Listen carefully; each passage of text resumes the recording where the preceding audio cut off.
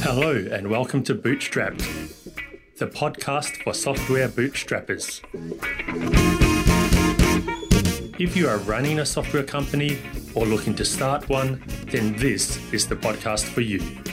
I'm your host, Steve McLeod.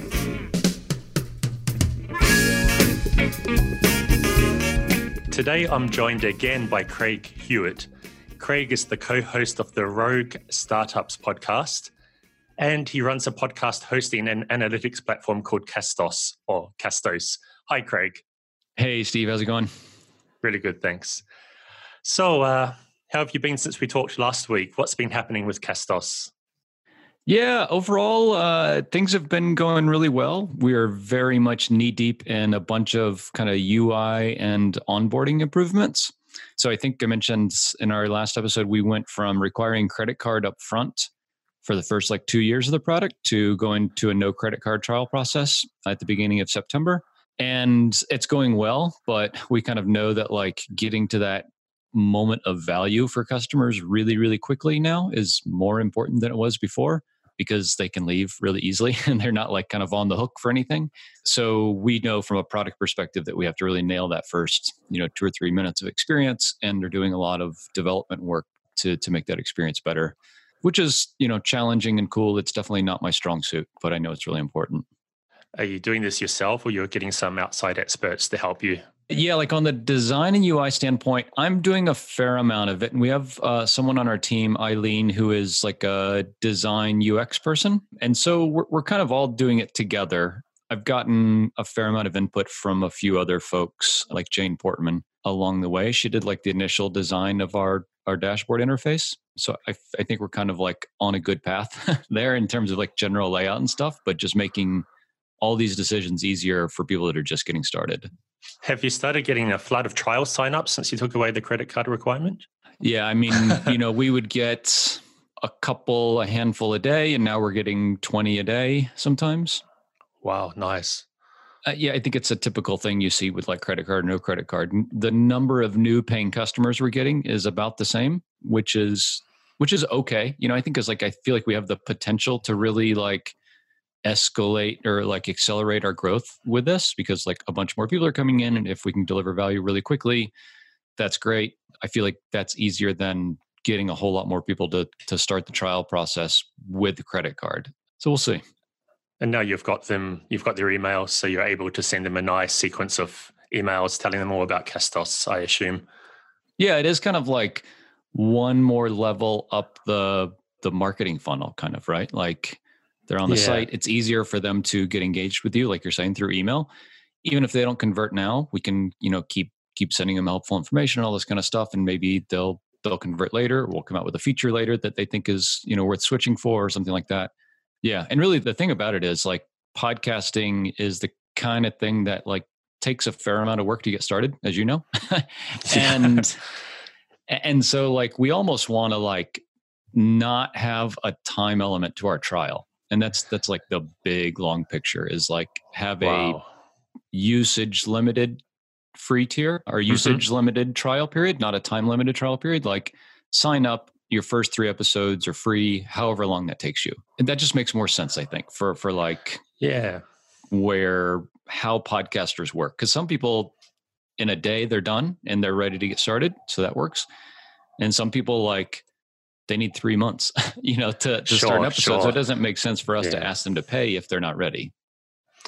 Yeah, that's an interesting decision you've made. My own process of getting started took 3 months with podcasting. And I do remember that one product I tried for recording, Hindenburg, I think it's called, just timed out on me. The trial timed out before I got a chance to test it. And I don't seem to be able to extend that trial. So it seemed a bit pointless.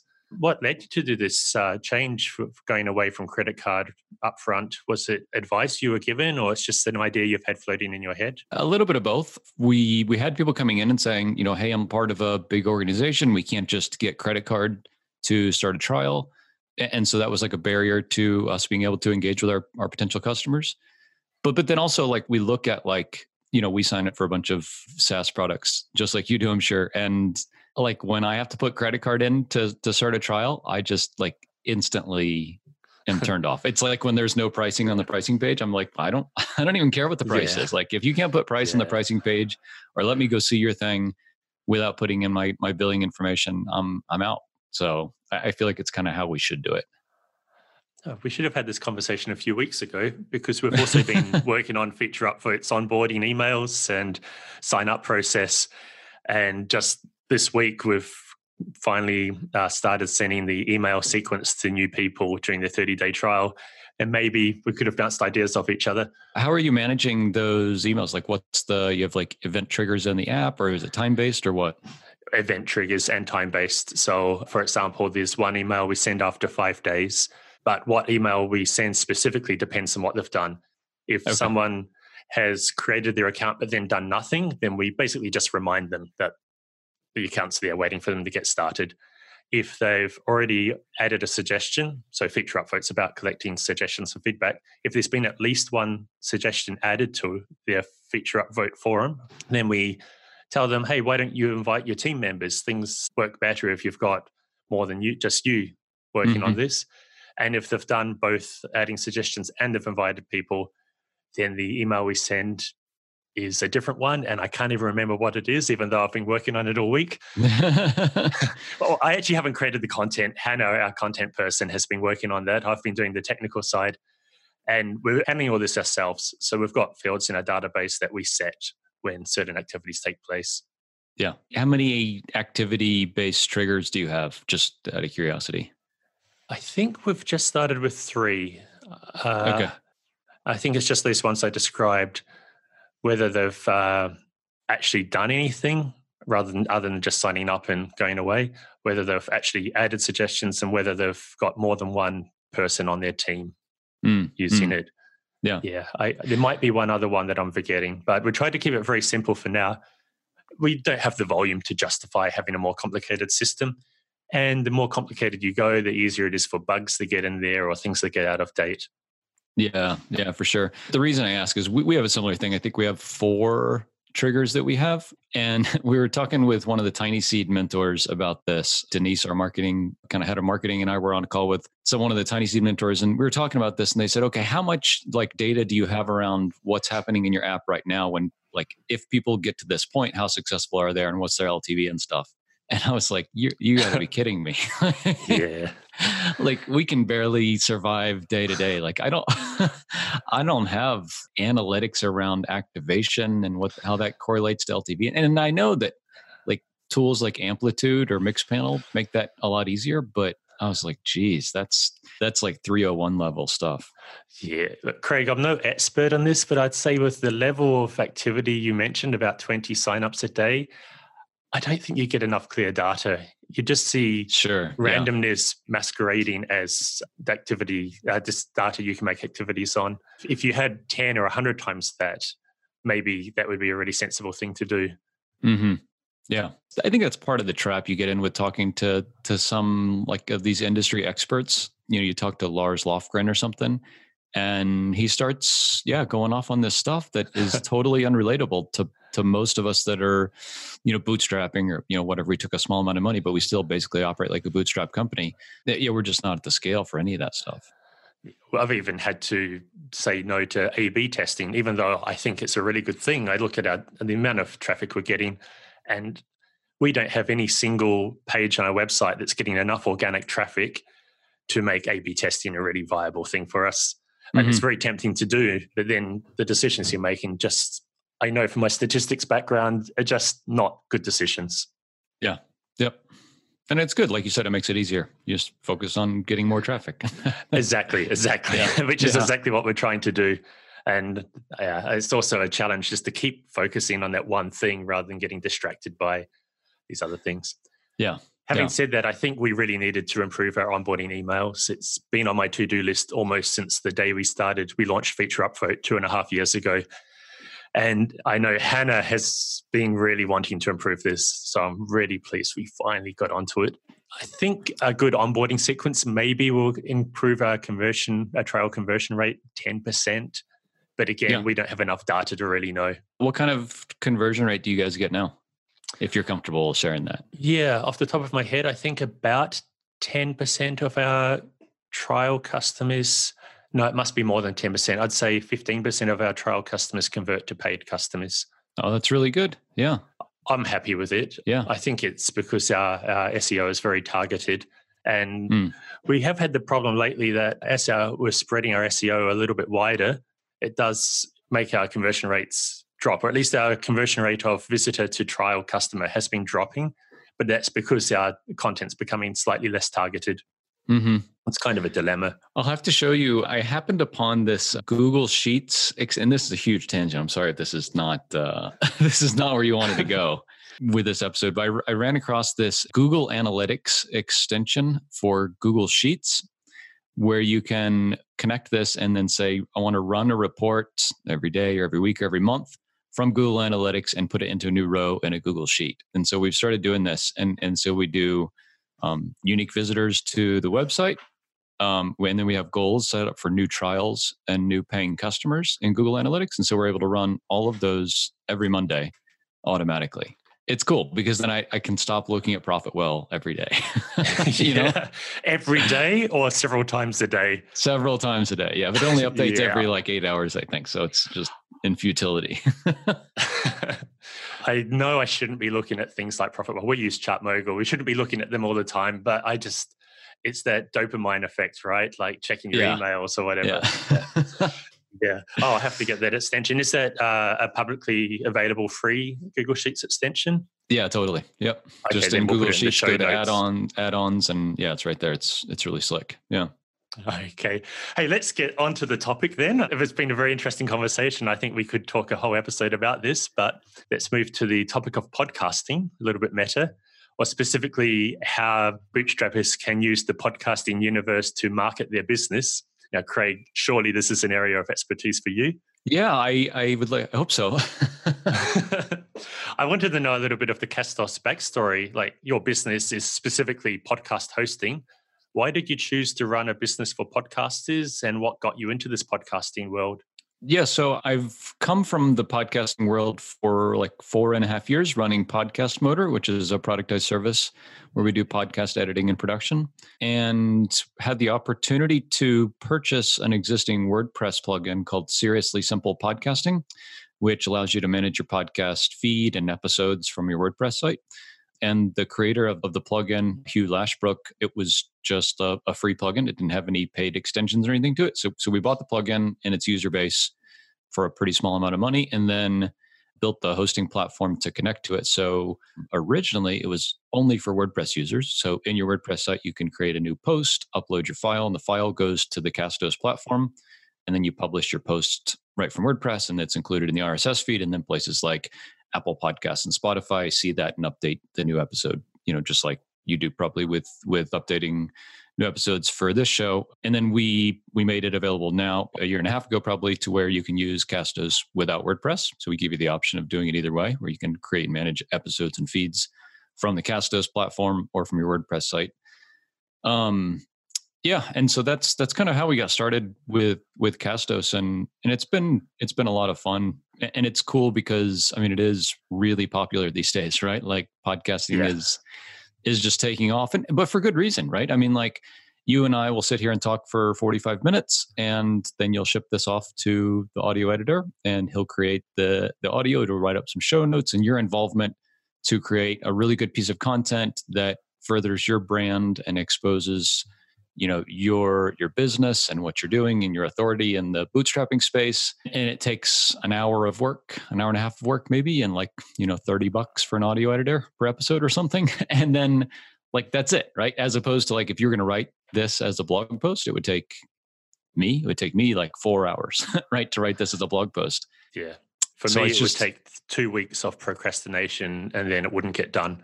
Yeah. Yeah. And it's fun, right? We're sitting here kind of shooting the shit, and it's a lot of fun. And I think especially around certain topics, podcasting just really fits. It's not surprising that marketing and online business and entrepreneurship is so popular for podcasting, because one, there's a lot of those people listening to podcasts. So the audience is there.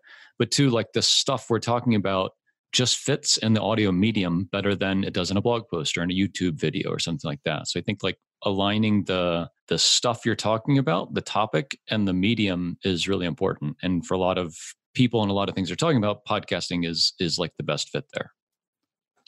I think a podcast episode also allows far more personality to shine through than a blog post.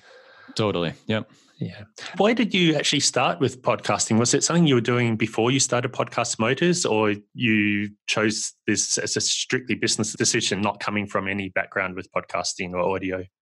Yeah. So my podcast came first. So I was a big podcast listener and really kind of like drank the Kool-Aid of lifestyle business podcasts, the Tropical MBA guys and Startups for the Rest of Us and Pat Flynn and all these like, wanted to go make money online and start online business and stuff. And so I started a podcast just interviewing people kind of in our world. Justin McGill and Dave Rodenbaugh, who's now my co-host, was a guest on the podcast. And pretty quickly saw like, this is a pain. This is really difficult. All this audio editing and publishing and all this kind of stuff is really difficult. And that's where Podcast Motor came from. So that was kind of like my first business baby, but kind of born out of, yeah. So you started with your own podcast, Rogue Startups, and then you felt the pain points and thought you'd solve them for other people. Yeah. Yep. Yeah. That's such a great way to do a business, find actually something that's painful and fix it.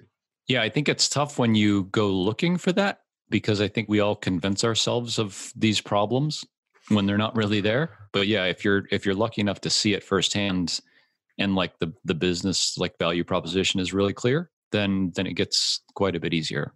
Mm-hmm. I can think of 3 different ways bootstrappers can use podcasting to market their product, each with different levels of time and money required. You've already talked about what it takes to do your own podcast, which is like about an hour and a half a week, plus some money to pay your editor. Or if you really want to save money, you can do it yourself, but that takes time and the hosting. But 2 others I could think of apart from that is you could be a guest on other people's podcasts from time to time, the so-called podcast circuit, when you've got a new feature to announce. Or you can also sponsor or advertise on other people's podcasts. Are there any others you can think of, Craig, a way in which bootstrappers can use podcasts? Yeah, I think those are the really big ones. So, I mean, yeah, so having your own podcast, guesting on other podcasts, advertising is an interesting one because I kind of associate that back to your podcast. Like it's an interesting way that people are now kind of growing their audiences to advertise on other kind of tangentially related podcasts. So I might almost put that as like a marketing approach. If you're advertising just for your business, I think it can be pretty expensive. And for a lot of folks, the ROI for the advertiser, the ROI is not super clear. For a lot of bootstrappers, I would put that as a maybe. Yeah. Interesting.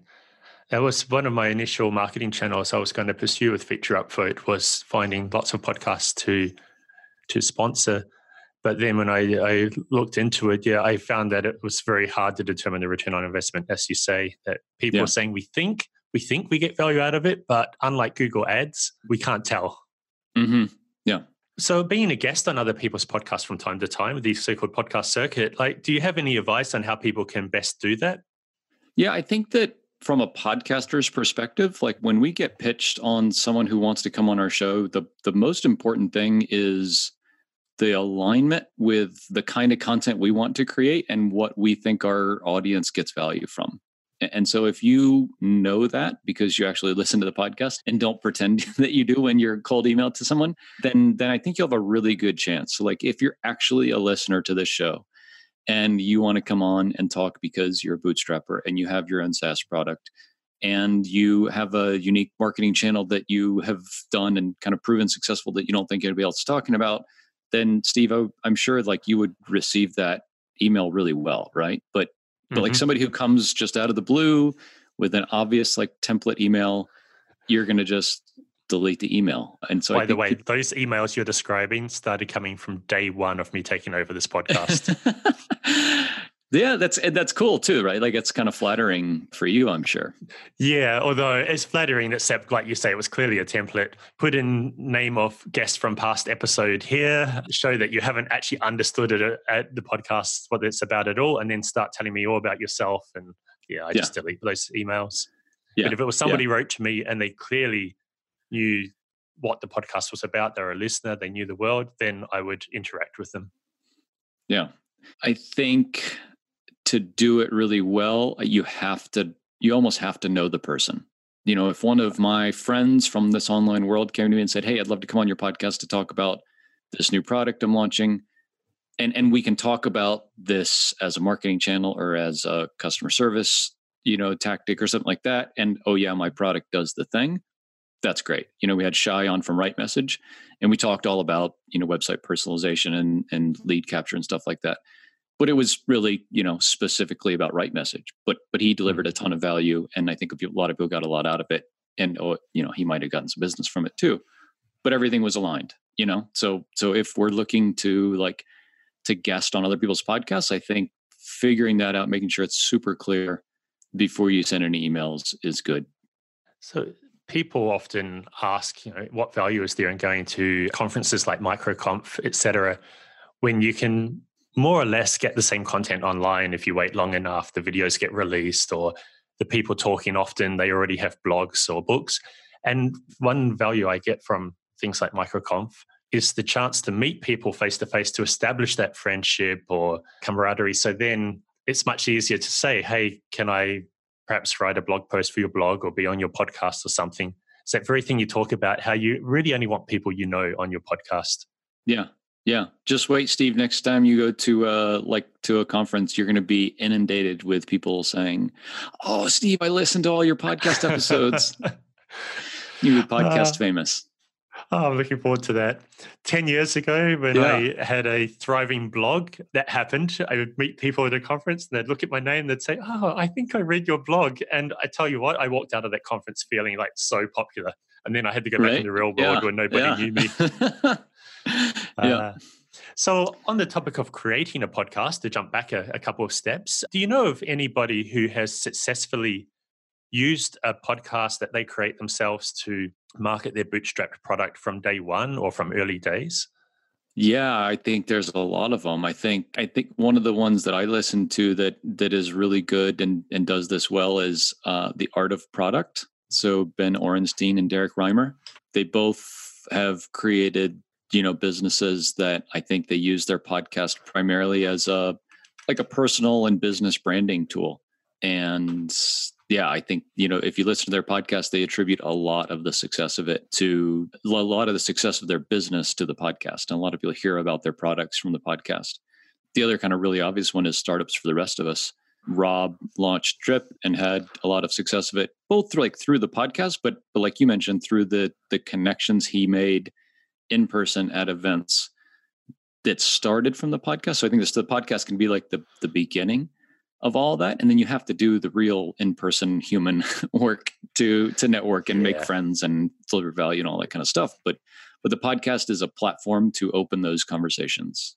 Yeah, I look at what Rob's achieved with Drip and et cetera, and he's done such a good job. It's almost like, did he have a master plan like 10, 15 years ago? And he's just managed to build up the popularity of the podcast and MicroConf and then Drip to get where he is today of Tiny Seed. It's really, I'm sure he hasn't had a master plan, but he's just done such a great job all along there. I'm really, I don't know if I'm envious or impressed or a bit of both about his ability to do that. Yeah. I mean, I know him pretty well at this point, being a part of Tiny Seed. He is an incredibly thoughtful, intentional guy. And so it's definitely not chance, right, that he's been successful. And he just spends a lot of time being intentional and strategic about all this stuff, I think. Yeah. And that's a good lesson for us all, probably. Yeah. Something I've learned from watching Rob from a distance is his ability just to keep turning up.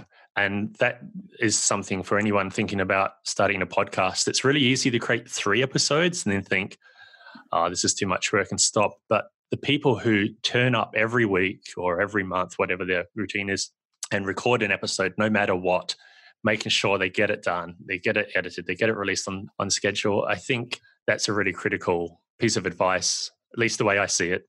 Yeah, no, absolutely. Absolutely. It's one of the key things we coach our podcast motor customers and our Castos customers on is figure out what your schedule is going to be weekly, every other week, whatever it is, and stick with that. And if you can't, let your audience know, hey, look, we're just going to go back to once a month or every other week from weekly or whatever, and set that expectation and be clear with them so they don't think you flaked out. Because if they think you flaked out, they're going to go listen to someone else's show, I was just going to ask if you see with your own customers, whether you see a lot of them drop off quite quickly after a few episodes, or whether people mostly manage to stick at the podcast through the early days as they're building up an audience. I'll say it's the biggest reason we have customers churn in both businesses. Okay. Yeah, is that they just stop podcasting. On Podcast Motor, very few people say, you guys don't do a good job, and on the Castos side, the same. But people do say, like, I just stopped the podcast, or it never got started. I paid for a month or two and then just never got started. And I think, blogging services or blogging platforms would see the same thing. I guess it's not really too much you can do about this.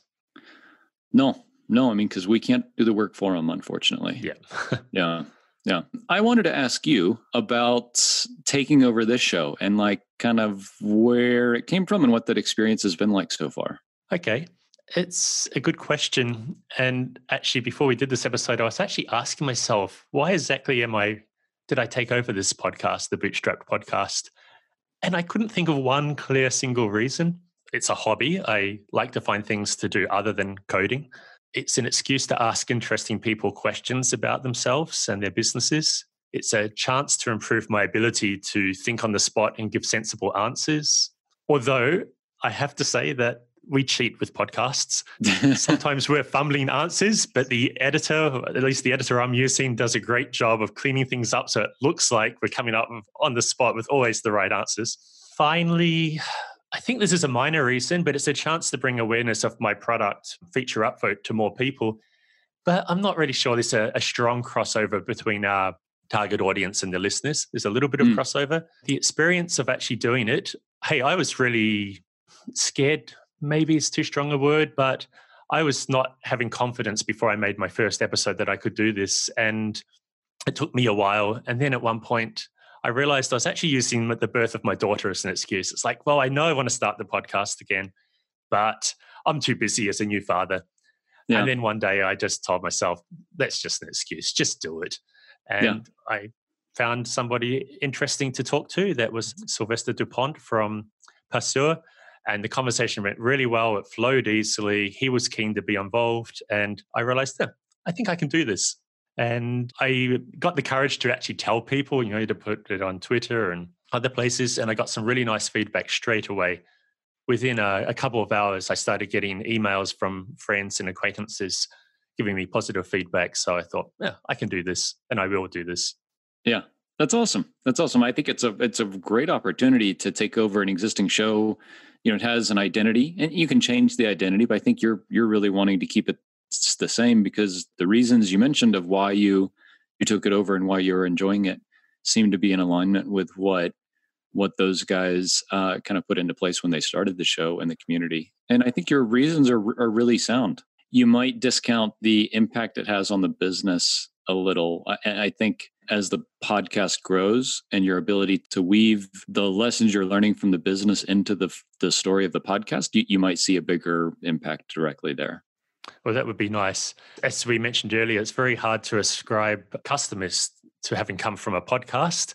So it's just one of those things. Hopefully we'll just notice that the numbers are getting higher of our sign-up customers. Okay, Craig, that's all we have time for today. Listeners, if you'd like to discuss more about today's topics, please go to our forum at bootstrapped.fm and join the conversation. Bye, Craig. Bye. Thanks, Steve. Bye, everybody. That concludes this episode of Bootstrapped. You can discuss this episode and other bootstrapping topics on our forums at discuss.bootstrapped.fm. Until next episode, goodbye.